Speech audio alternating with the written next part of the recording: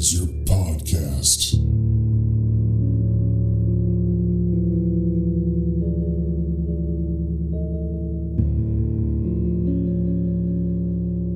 Hey there, everybody, and welcome back. Before we get into the episode, just want to let you know that this is the free version of the podcast, and all that means is that we are way behind where I'm at in Patreon. So if you are loving this podcast and you need more John Constantine in your life, definitely go check us out at patreon.com/planes, trains, and comic books and sign up for the Hellblazer tier, where you'll get access to the entire Hellblazer library that I've recorded so far. And also you'll get access to the exclusive episodes of the Planes, Trains, and Comic Books main podcast. So if any of that sounds good to you, definitely go over to patreon.com/planes, trains, and comic books, all one word, and sign up there. And with that out of the way, let's get into the issue. Today we are reading Hellblazer number 25.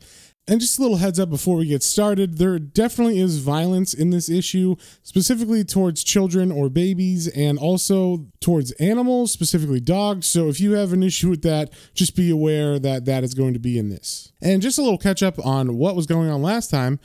Constantine has come onto the trail of a serial killer who is actually getting his victim's information from one of Constantine's friends, or a guy that he thought was his friend at least, that we learned about in issue 24. Now that's where we left off with issue 24, but we're not touching on any of that today because I don't know why, but the next three issues are actually guest writers. We have Grant Morrison writing the next two issues, so issue 25 and 26, and we have Neil Gaiman on issue 27. So for all you Neil Gaiman fans who are patrons, I know you're out there, that should be pretty cool. I actually remember that issue being pretty awesome. So I'm not sure, sometimes this happens with, a writer or an artist. They get backlogged and they need some time to catch up, so they'll have some guest writers come into a series. And we're not following the storyline of the Family Man at all right now. So just know that going into it. I don't know if this is supposed to be like in continuity as far as like the Family Man thing happened. Then Constantine went on this journey for the next three issues, and then he's back with the Family Man. I'm not sure how they're going to do it, but we'll find out together. So first things first, with the cover of issue 25 here, we see there's some kind of parade happening or just people dressed up in costumes, but they have weapons. And one of them has a very sharp knife. It looks like one of them's holding a head by the hair, and they kind of look like, I don't know, they remind me of the masks from the little kids in The Nightmare Before Christmas. I don't remember what their names are, but the ones that sing about killing Santa Claus. And they're walking on the street, and we can see someone up in a window in like a two-story house looking down on them. And we see this issue, like I said, is written by Grant Morrison. And also the art is by someone new. This is a person named David Lloyd. I believe this is the guy who did the art in V for Vendetta. So if you know that style, it is very similar to that. I'd say this is even a little bit more loose than that. I don't know if the coloring makes a difference or something, but it definitely feels a little bit more loose than what was in V for Vendetta. And we start off on the first page with Constantine. He's getting a lift from a random person because he was hitchhiking. And so he's just talking to this guy. They're talking about how much Maggie Thatcher sucks and how the economy's terrible. And then John's like, oh, well, this is me. There's a town called Thursdyke that he's going to. So John gets out and then begins to walk, I guess it's like a mile or something from where he dropped him off to Thursdyke. And we see the name of this issue is called Early Warning. So as John is walking to the city, he finds a woman who is actually one of his friends. She seems to know a lot about him. I don't think we've heard of her before, but her name is Una.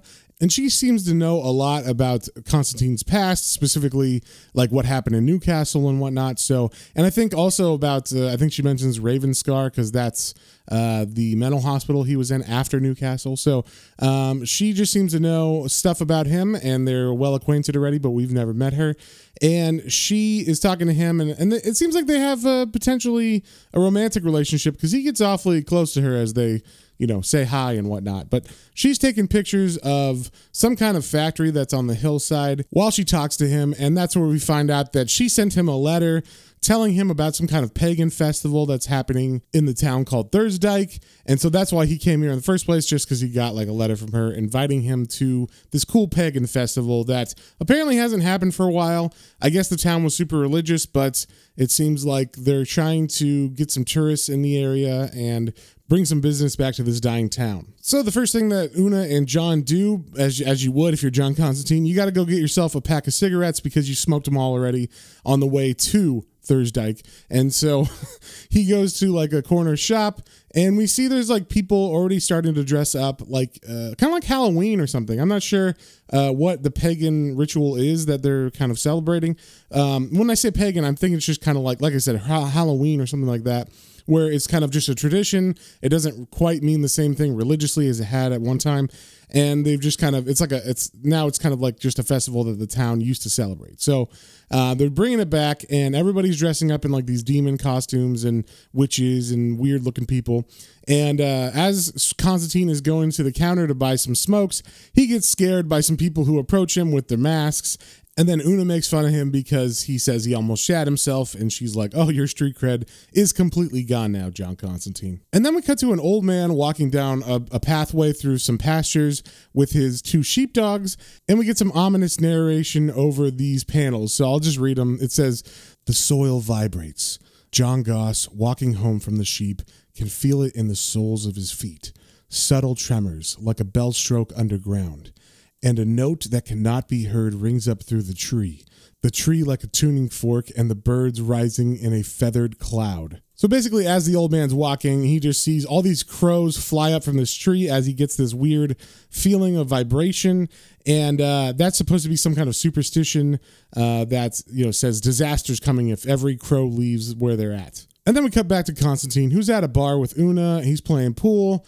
And while he's talking to her, we get like a little bit of information that's going on in the background. So basically, this town has opened their doors to a company that is making some kind of, I guess it's a power station. I'm not exactly sure because it just talks about there being radiation and whatnot. We're not sure what they're building, but there's some kind of like tunnels underground, and no one quite knows what's going on in the town. They've just heard stories of radiation and people dying and stuff.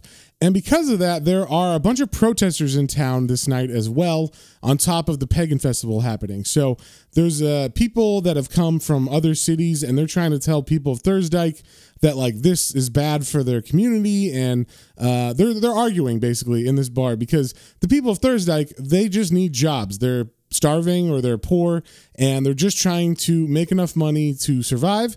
And they're kind of looking at it as these kids from the city who are probably rich or whatever are going to come over here and picket so that the place closes, and then we lose our jobs, and then they leave. They don't care about us or our lives or anything. So like a fight starts to break out. But before that happens, the guy who is from the town, who was about to like punch the city kid, he gets a mask put on him by his friends, and they're saying, hey dude, cool down.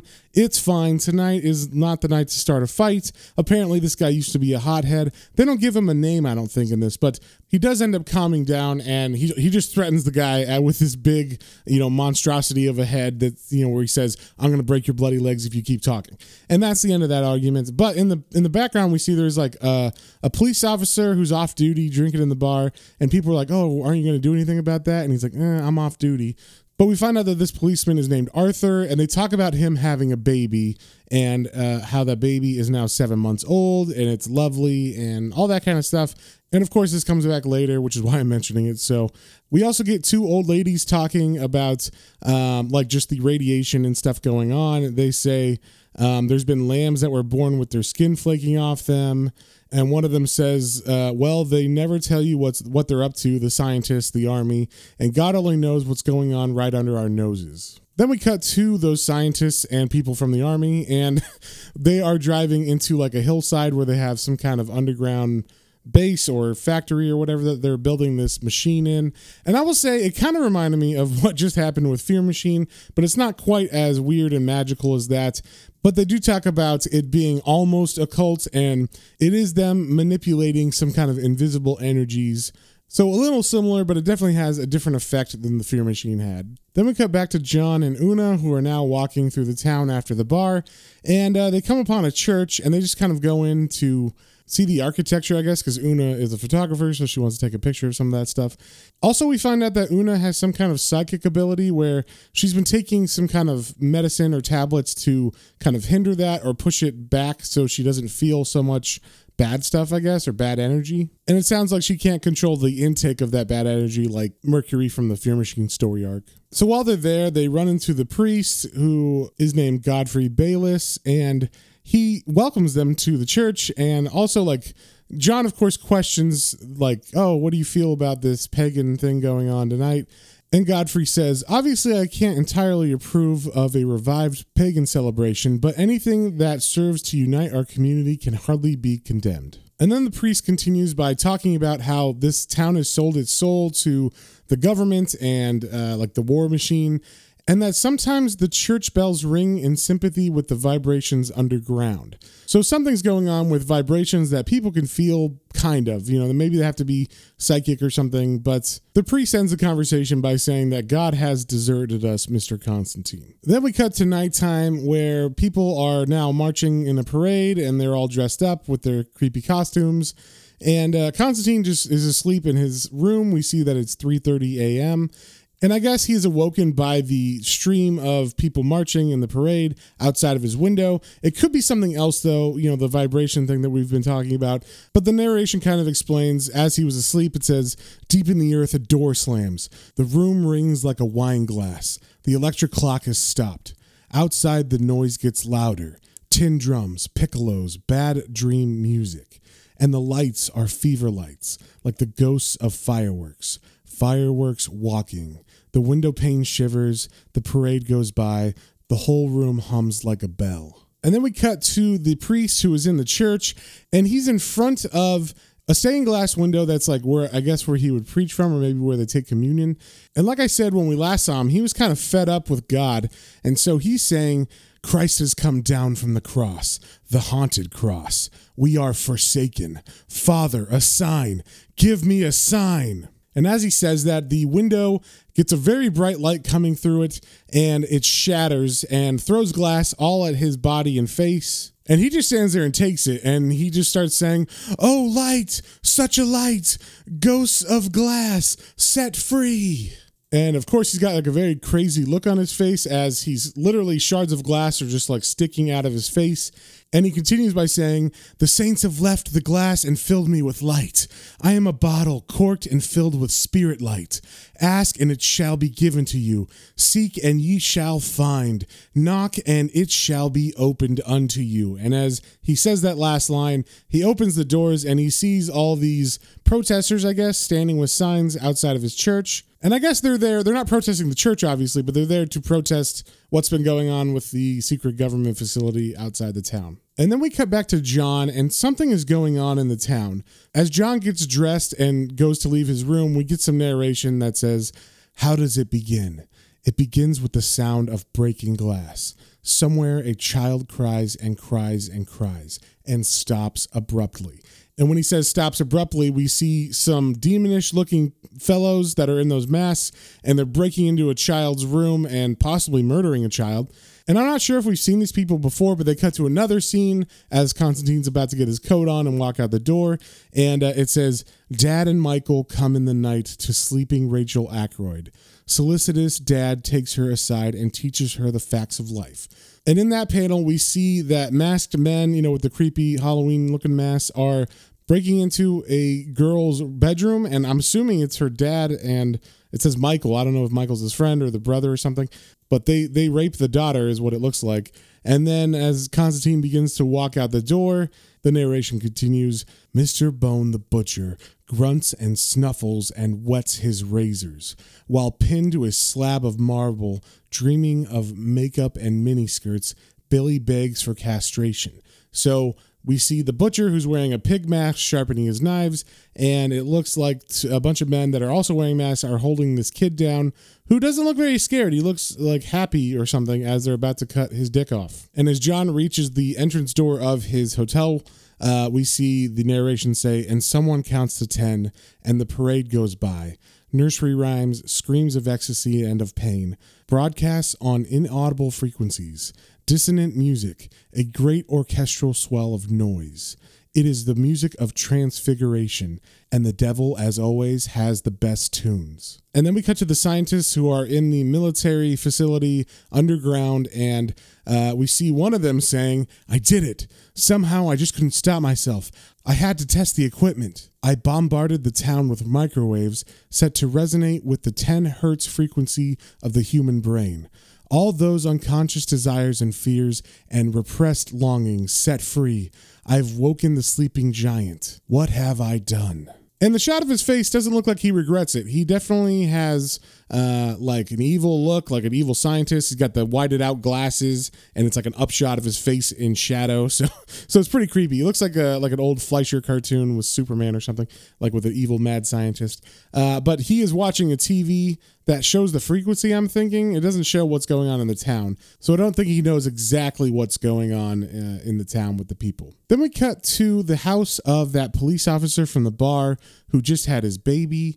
And he's walking around the house with a baseball bat that's bloody, and he is dressed like a big baby, and he has a mask that looks like a baby. And he's yelling, I warned you. I bloody warned you, didn't I? And now look what you made me do, you silly cow. And then we see his wife, who is naked and beaten to death in the living room, I'm assuming. And he continues to yell, saying, you loved him more than me. You did. And now look where it's got you. There's only room for one baby in this family. Just the one. And then he talks in baby speech, which is very, very creepy. And he says, just the one ickle baby. And as he says that very creepy line, he is getting scissors out of a drawer, and he's walking up to his baby's crib, and he looks at the baby and says, right, you smug little bastard. Say after me, this little piggy went to the market. And he takes the baby's finger, and then we cut away. I'm assuming he chops off his baby's fingers and maybe kills his baby. Then we cut to that old man who was walking on the path with his dogs when he saw the tree of crows fly up, and it was a bad omen. And we get a shot from outside of his house. So there's one window lit and the rest of his house is dark. And he's saying, good dog, good lad. Now don't. There's a good lad. Wasn't so bad now, was it? And then we cut to the inside of that room, and we see that the farmer or the old man is wearing a goat head mask, but it doesn't look like a mask anymore. I mean, these, like when the guy had the baby mask on, it didn't look like a mask. It looked like maybe their faces were actually transformed into whatever they were kind of dressed as. So the old man has a fork in his hand, and he's talking to the dogs, I guess, and he's saying, mind and stay there now. Keep the place safe while I'm away, all right? And then we see the dogs curled in a corner, and they look very fucked up and messed up, and they're like kind of huddled together, and they're scratching their faces. And then we see that he took the dog's eyes out with a fork, and as he walks out of his house, he says, you keep an eye out for trouble. And that is the end of this fucked up issue. So I apologize for the horribleness of this issue. If you have children or dogs and you love them, this one is definitely fucked up, but you can thank Grant Morrison for that. So if you guys have any comments, questions, or suggestions, you can email me at planestrains and comic books, all one word, at gmail.com, and we will see you on the next one.